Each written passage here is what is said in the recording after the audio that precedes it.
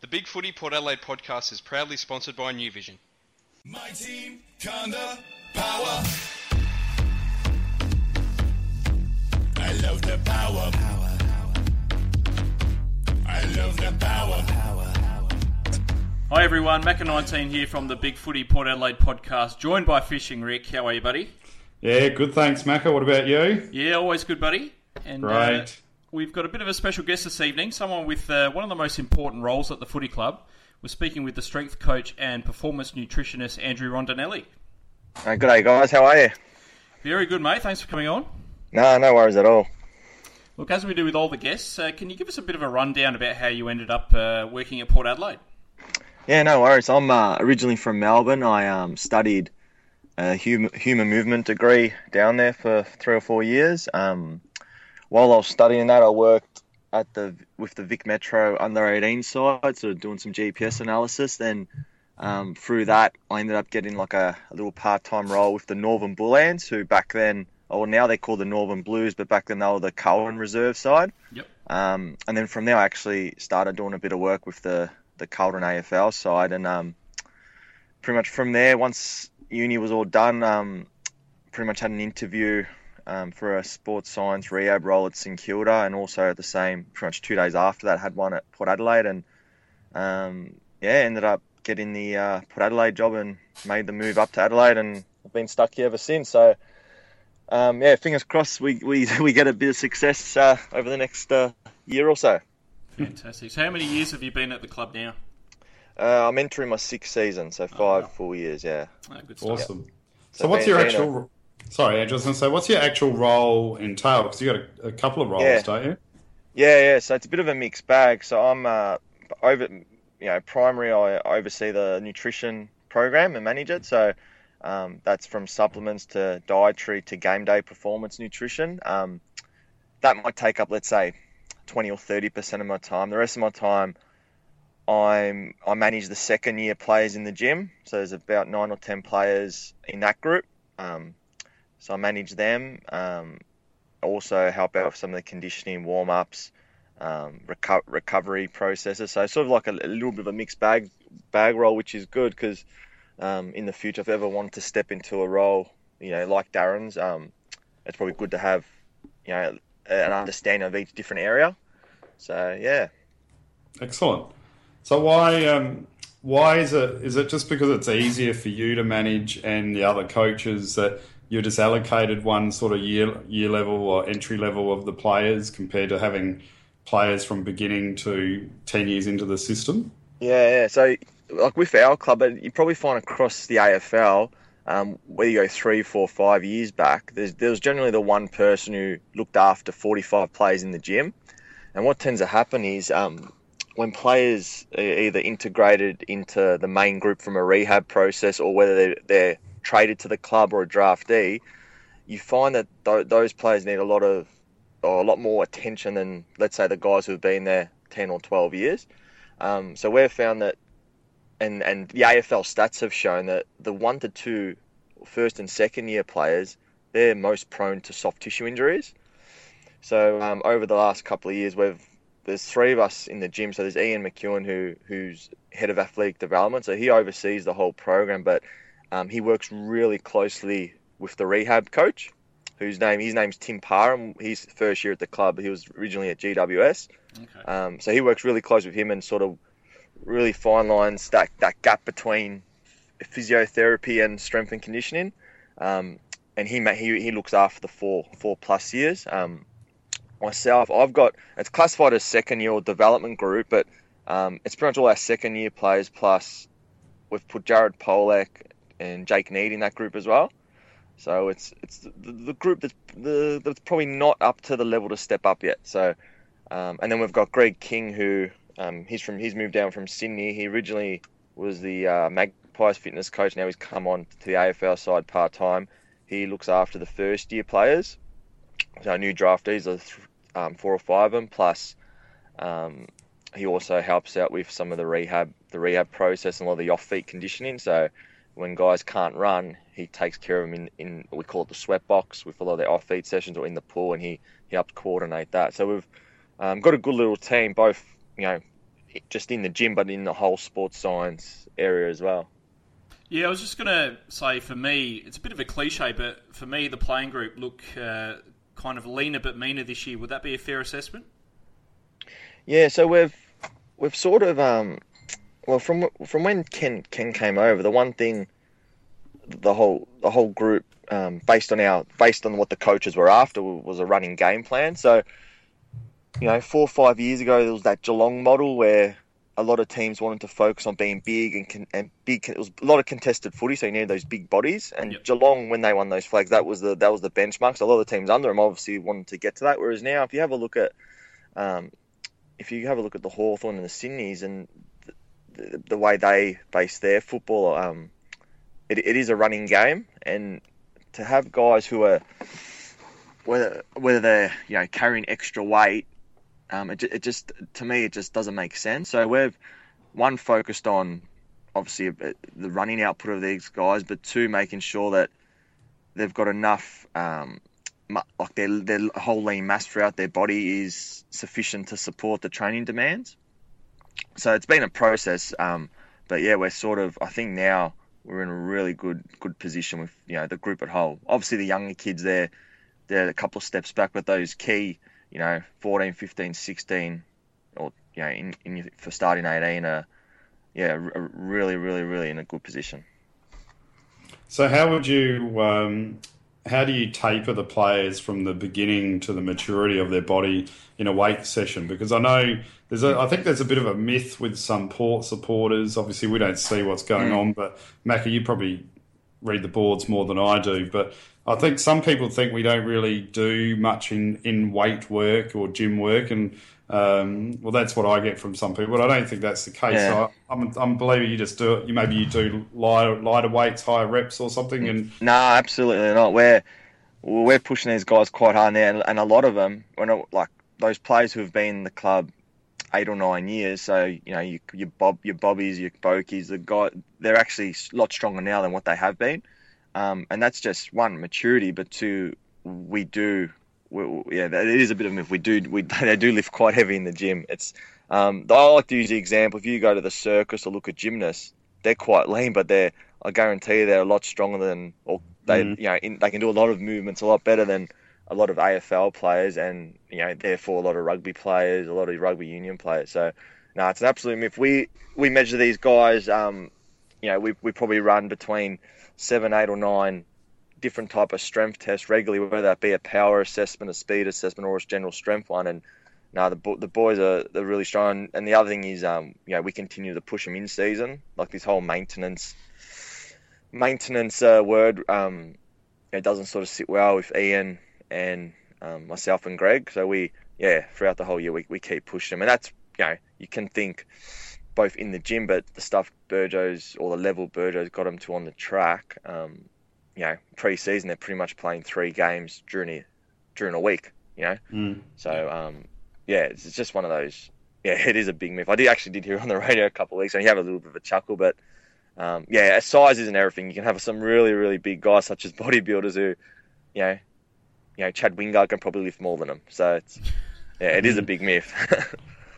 I always remember the rule of thumb in life is it's not the big guys you got to watch out for, it's the wiry guys that end up being the strongest ones sometimes. Yeah, exactly right. And the other thing, obviously, is a big injury prevention and making the players robust. So being able to withhold the whole season, and that's a big area of focus as well. But yeah.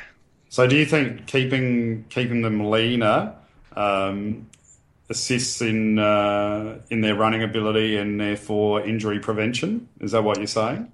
It's a little bit, but obviously they've got to have quite a large amount of muscle mass on their body.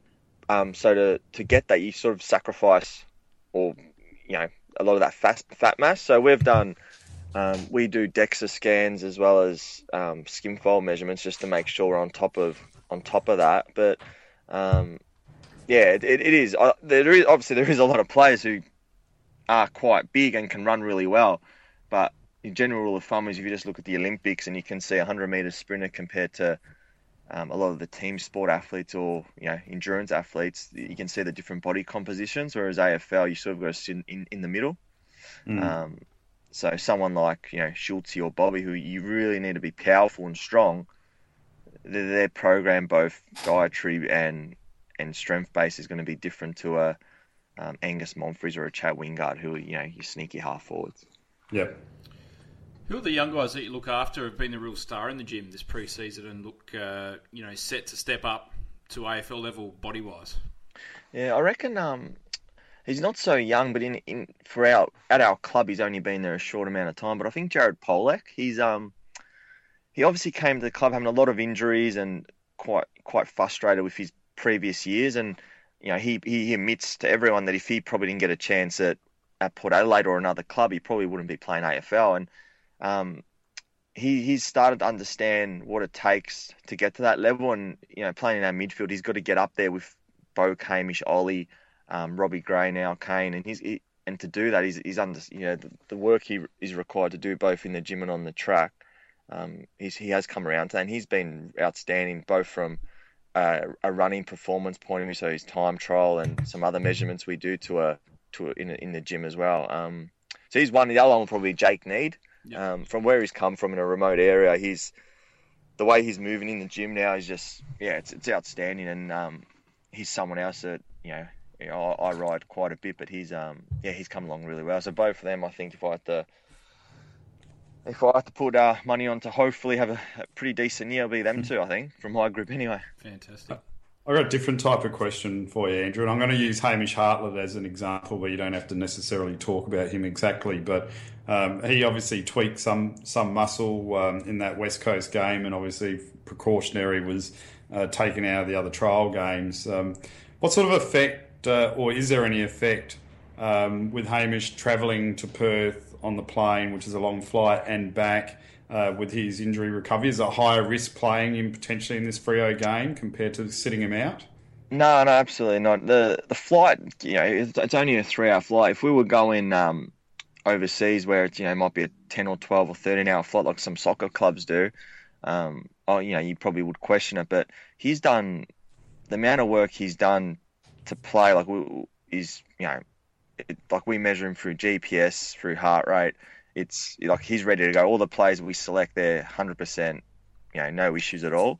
So over the boys had a couple of days off, and he was, him, Chad Winger, they've all done sessions to get right for this game. So the flight would be no impact at all. Right, great. So you're also in charge of diet, and as we were saying before we started, I think it's a great conversation to talk about the elite athlete, but also the average punter like us out there that are sort of reading things. So how much discipline do the players need to have with their diet regime? I mean, they're pretty lean when you talk about the body fat reduction. So what do you make them stick to? Yeah, so looking at the whole list, there's probably only, I reckon, 4 or 5 players that were at the club before I started. So I've actually had a lot of these players have come through while I've been at the club, which is an easy job for me because as they come through, you can educate them, and then it makes the process easier. Where if I was to go into a club that is already established, it's a lot harder to bring your methods in. So basically now this year, apart from maybe first and second years, the main points we want to moving away from just the basics of diet is the performance nutrition. So making sure that what they're doing game day is going to really enhance their output on the field. So that's been a big focus of mine. I think the actual, of course, I keep feeding them information about the types of foods they should be having, and in conjunction with their training program. But the main focus now is with this group, and is you can do a little bit less than that, a bit more of the cool stuff. So some of the performance nutrition, which is obviously a lot of that's kept in house what we do game day, but it can give you an edge, and the players buy into it, which is good. Great.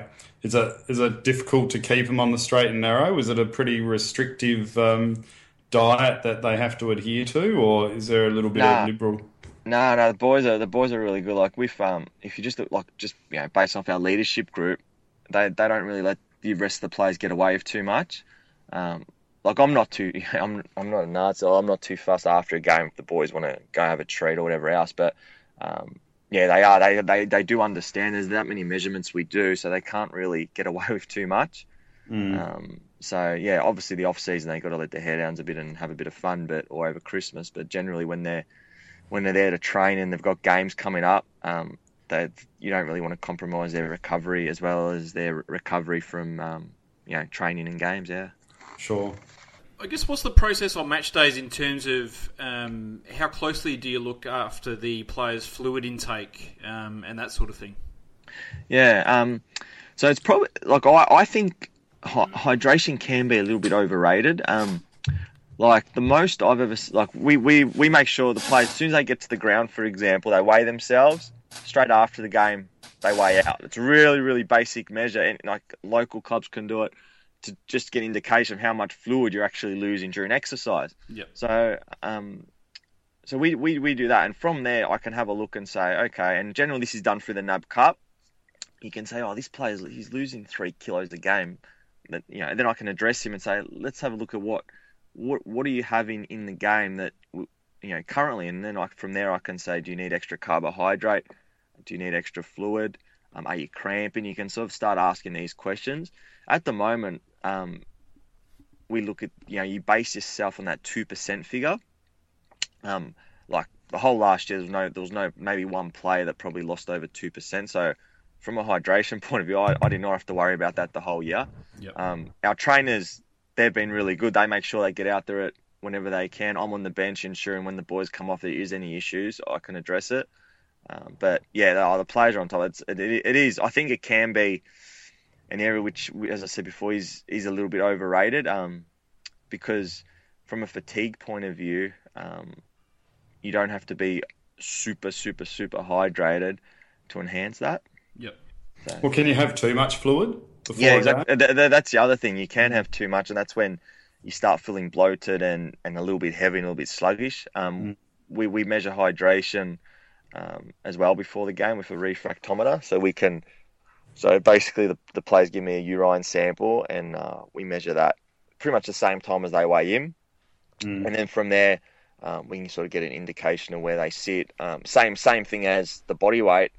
In the past 2 years, I've never seen a player rock up to an AFL game dehydrated. It's more when I do use that, I might say, well, you're on the edge of probably being a little bit overhydrated. For the rest of your warm up, let's just back off the fluid, and I think you're ready to go. And obviously through that's all also done, occasionally in week, just to keep them on their toes as well during the week. So if we take it to the layman person, if I gave you 3 topical items in the media which are being portrayed as bad, how would you place them in order? If I gave you alcohol, carbohydrates, or sugar, how should the average punter? How should we be treating those items? So do you want me to rank them in? So one being the worst. Worst for you? Yeah. Yeah, I'll probably go alcohol, sugar, carbohydrate, with alcohol being the worst. Yeah. I think, yeah. Like as in, if we're talking about the average punter who exercises, alcohol is probably, it's not the greatest for your recovery, and there's a lot of research to support that. And obviously the excess calories when you consume it. Sugar, a lot of people think is the enemy, and it's the worst thing in the world for you. It's not going to kill you. You can have a little bit of sugar, but at the same time, I think mainly for younger children, there's a lot of hidden sugar in a lot of the products. So, I don't have a child yet, but I know when I do, or if I do, that's one thing that you'll just monitor very closely when you're buying products. Carbohydrate, same thing. It's something which is portrayed as the enemy, and if you have carbohydrate, you're going to be fat. If you have carbohydrate, you can run better on fat. There's a lot of myths like that, but the fact is there's no research supporting that eliminating carbohydrate is going to actually help you in team sport. So we do promote a high carbohydrate diet around games and around heavy training. There's a lot of research saying that, or supporting it, especially with intense exercise. And you only have to watch something like the Tour de France, where the guys are riding so much and they're practically eating meals every, 70 or 80 Ks to get them through. So I say that, although a lot of people in the world will probably say carbohydrates really bad, but I think it's for someone who, whether you're an elite athlete or someone performing at a medium level, whether it's football or other team sports, I think carbohydrate and the timing of it, is a critical factor. So some carbs are sorry, Craig. Some carbs are good then, basically. Oh, absolutely, yeah. Like, you don't want to obviously go out and have pasta every night, but if you're going to play a game or you're doing a heavy block of training, you won't be able to train or play at the intensity you want to without carbohydrate. And the other thing which people get a little bit misunderstood, they don't have carbohydrate. Let's say if you're playing a game on the weekend and you don't have carbohydrate the whole week, you only have it before the game and that's it. Your body's not going to oxidize the carbohydrate as efficient as someone who, let's say, has a little bit of carbohydrate midweek, when they have their main training, and then some the night before and day of the game. So your gut needs to adapt to the macronutrients. So that's why I think it's important to have it around. You got to have it at the right times. No point having it if you've got 4 days off and you're sitting on the couch. But if you are doing some training, you need it prior to it. And if you've got a training session directly after it, you'll need carbohydrate in between the sessions. So, as I said, I'm not saying go out and smash a loaf of bread, but having a small amount at those meals does help. 100%. I've deprived myself for so long for no reason, Macca. That's it. Well, I just wanted to get your thoughts on some of the diets going around at the moment, such as paleo and high fat, low carb, and those sorts of diets. Yeah, absolutely. So when I talk, I always think as the performance nutritionist. I haven't got the hat on as the dietitian working in a hospital or a clinic. Yeah. But from my view, I'll start talking from working with athletes, and then you guys can, if you're still interested, we can maybe move on to the general population. But with the paleo diet, I really like the concepts. I think having foods which are natural and unprocessed is really good. What I don't agree with is, my view is, I don't think you need to starve yourself of so many good foods such as grains, such as some carbohydrate options, and also the amount of red meat these people eat. I just don't think it's logical, and they base it on our ancestors who were a million years ago. Were stomping around the ground, but back then they probably didn't have any other option. Whatever they found, they just ate. So it's a little bit of a weird scenario. The concepts are good. A lot of fruit, a lot of vegetables, a lot of protein options.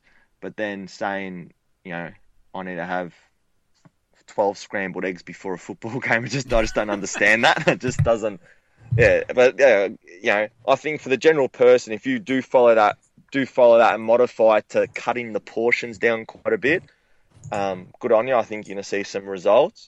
But for an elite athlete who is required to run 16, 17, 18 kilometers a game at high intensity, that diet does not support that. Yep.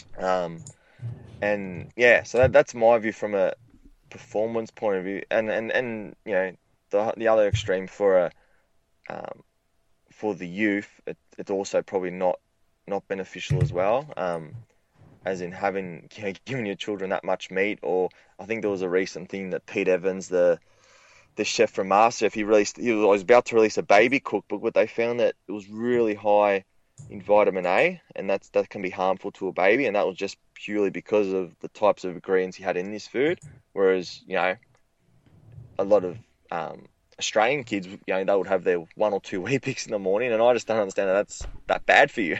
Yeah. So it's an interesting one. And then, there's the other extreme, the people who want to lose weight. I think it can be really beneficial to limit your processed foods, which do contain a lot of that sugar, and that's how people can lose weight. So I sort of sit in the middle. I think the ideas behind that type of diet is very good, but the extreme people go, or the LEMS people go with it, I think isn't needed.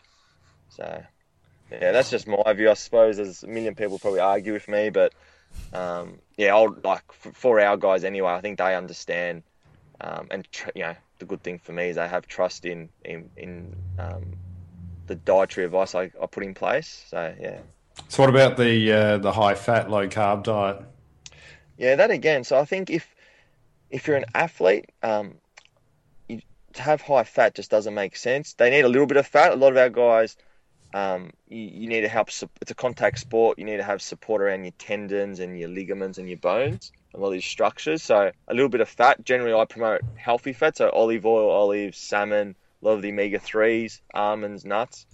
But having abundance of fat, saying, we're not having any potatoes, but we're having, a kilo of bacon. I just don't see how that can help our performance at all.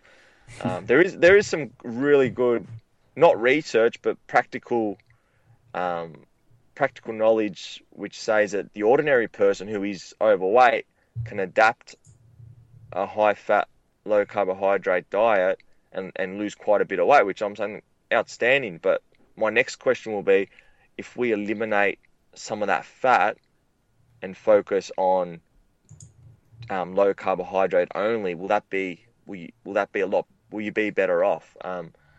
So yeah, same sort of thing I do see in the middle. For athletes, no way, I'll never promote it. There's absolutely no research on it.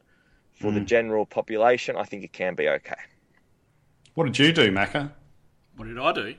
Yeah, you've lost a bit of weight. Well, you've lost a bit of weight. I just cut out the crap that I was eating, basically. Less takeaway, smarter portion sizes. That was it.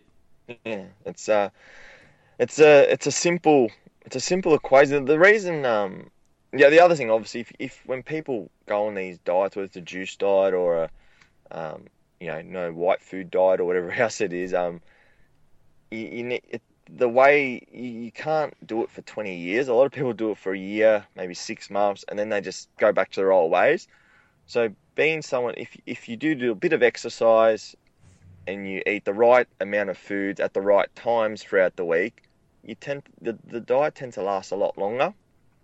So I think you can't, my view is anyway, like moving away from the athlete population, you just can't deprive people of stuff that they enjoy. So you need to occasionally give them something which they're going to enjoy, but then the rest of the 6 days of the week, they're going to be really strict, really anal with their training and nutrition habits. So that's the other thing with a lot of those diets. There's no real long-term, because they've probably been a big trend the last 5 or 6 years, there's no real long-term 15, 20-year studies or 15, 20-year case studies that have shown people who have stayed on it and seen good results. So, and that's the obviously other thing with something like a paleo, when people are consuming that much meat, how are they when they're 70 or 80 years old? It's just an interesting topic. And as I said, it does cause a lot of controversy. People have a million views on it, which is okay. That's fine. If we're looking at, if you're just talking about general training, there's a million views on it. But it's just one of those things. And at the same time, you've also got to work out what works for you. So yeah. Well, what did you do, Rick? What did I do? Yeah. I followed the Michael Jordan diet. Okay. I made it up. I read an article from Michael Jordan's old trainer, and he obviously must be releasing a book. And he just said, if any athlete like basketball came to him about seriously wanting getting fit, he said to them he'd cut out the sugar, like all sugars, dairy, and carbs.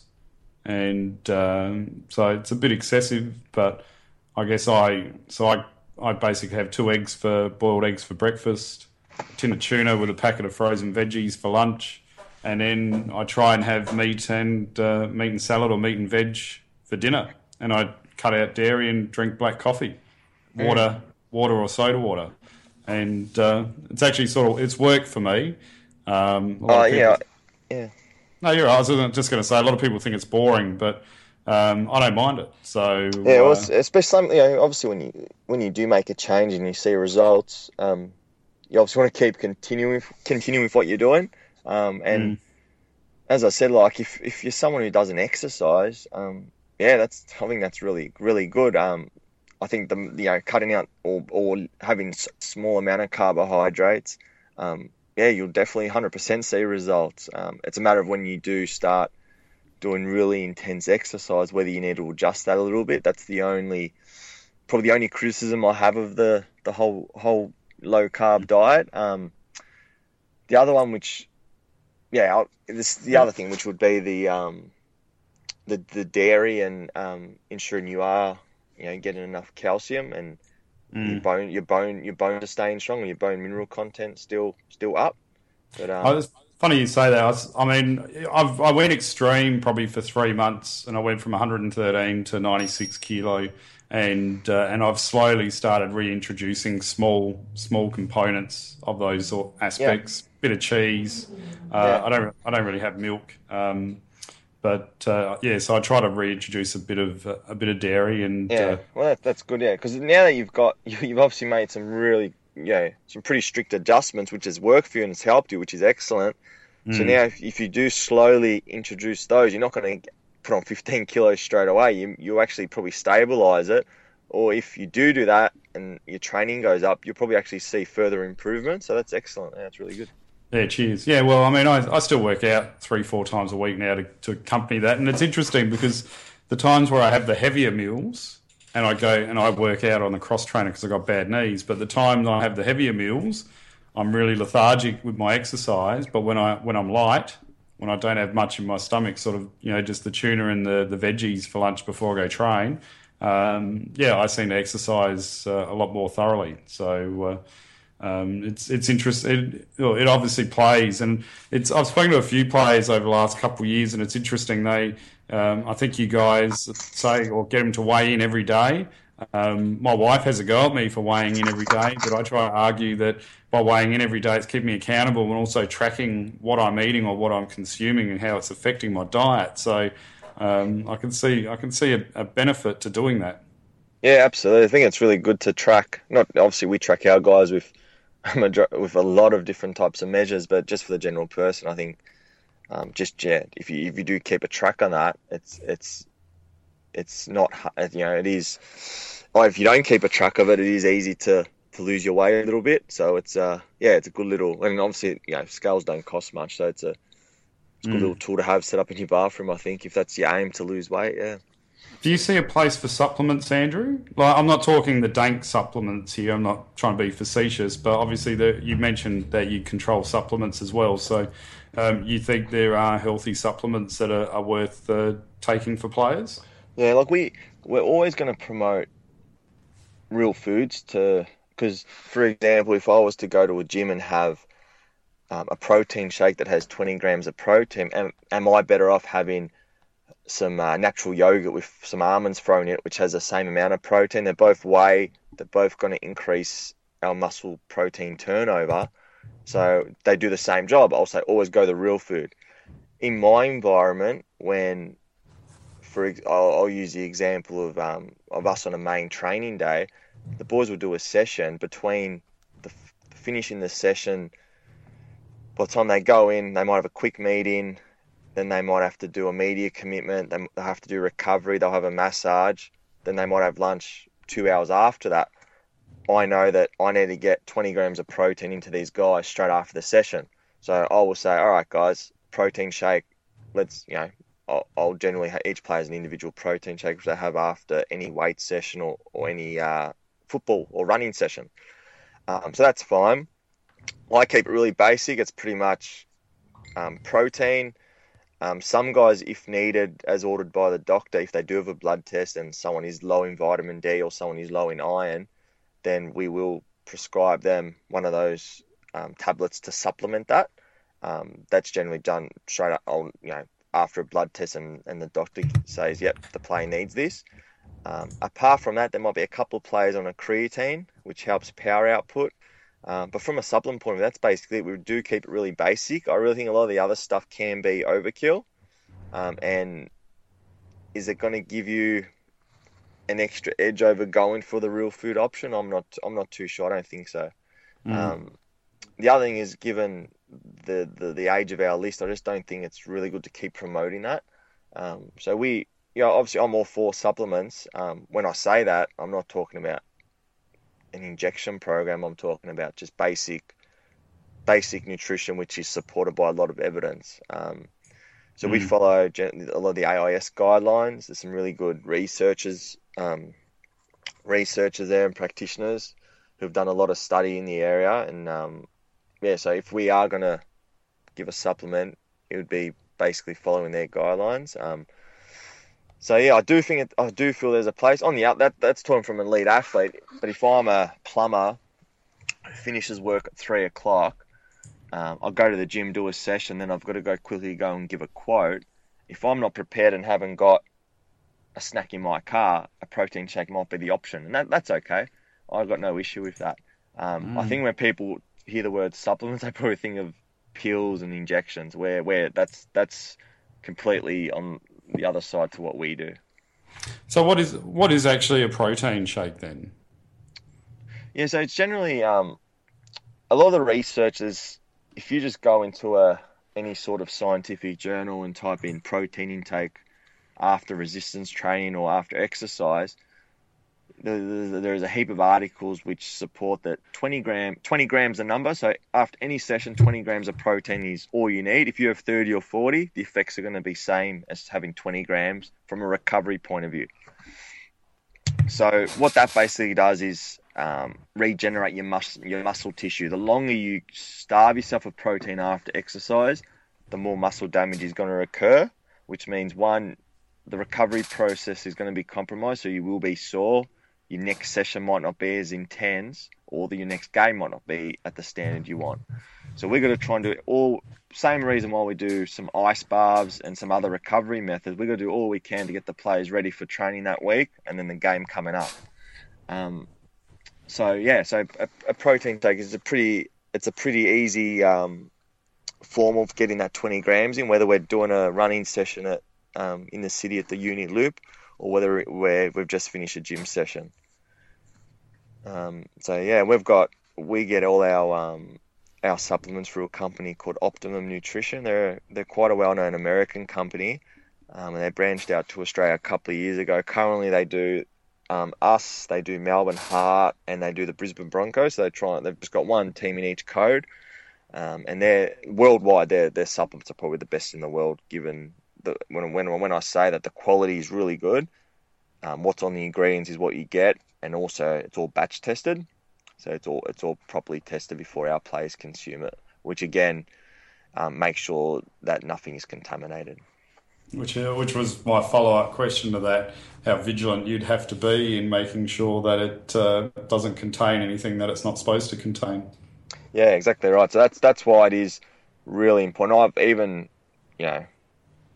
5-6 years ago, before this whole Essendon stuff came out, I was really anal with the companies that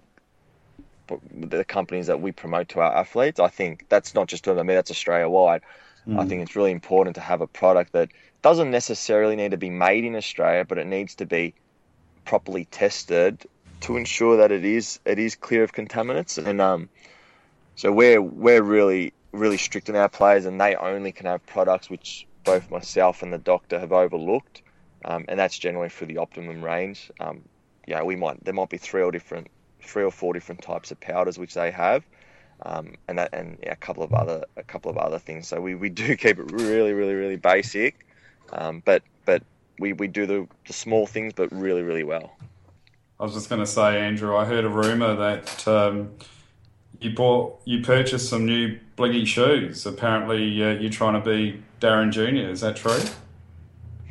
I didn't actually. I was due for a new pair of runners, and I won't mention their names, but two of the senior players of our list, one being the captain and one being our centre half forward, who were sponsored by Adidas, they actually were nice enough to get me a couple of pairs. So I wasn't going to knock that back, and I thought if I said I'm not on $1 million a year, so I can't go out and buy a new pair of runners each week. So I definitely took that on, and I did cop a little bit of crap today from the coach and a few of the players, but I'm sticking by him, and I think I might, one of them might be my game day pair that I wear on the bench.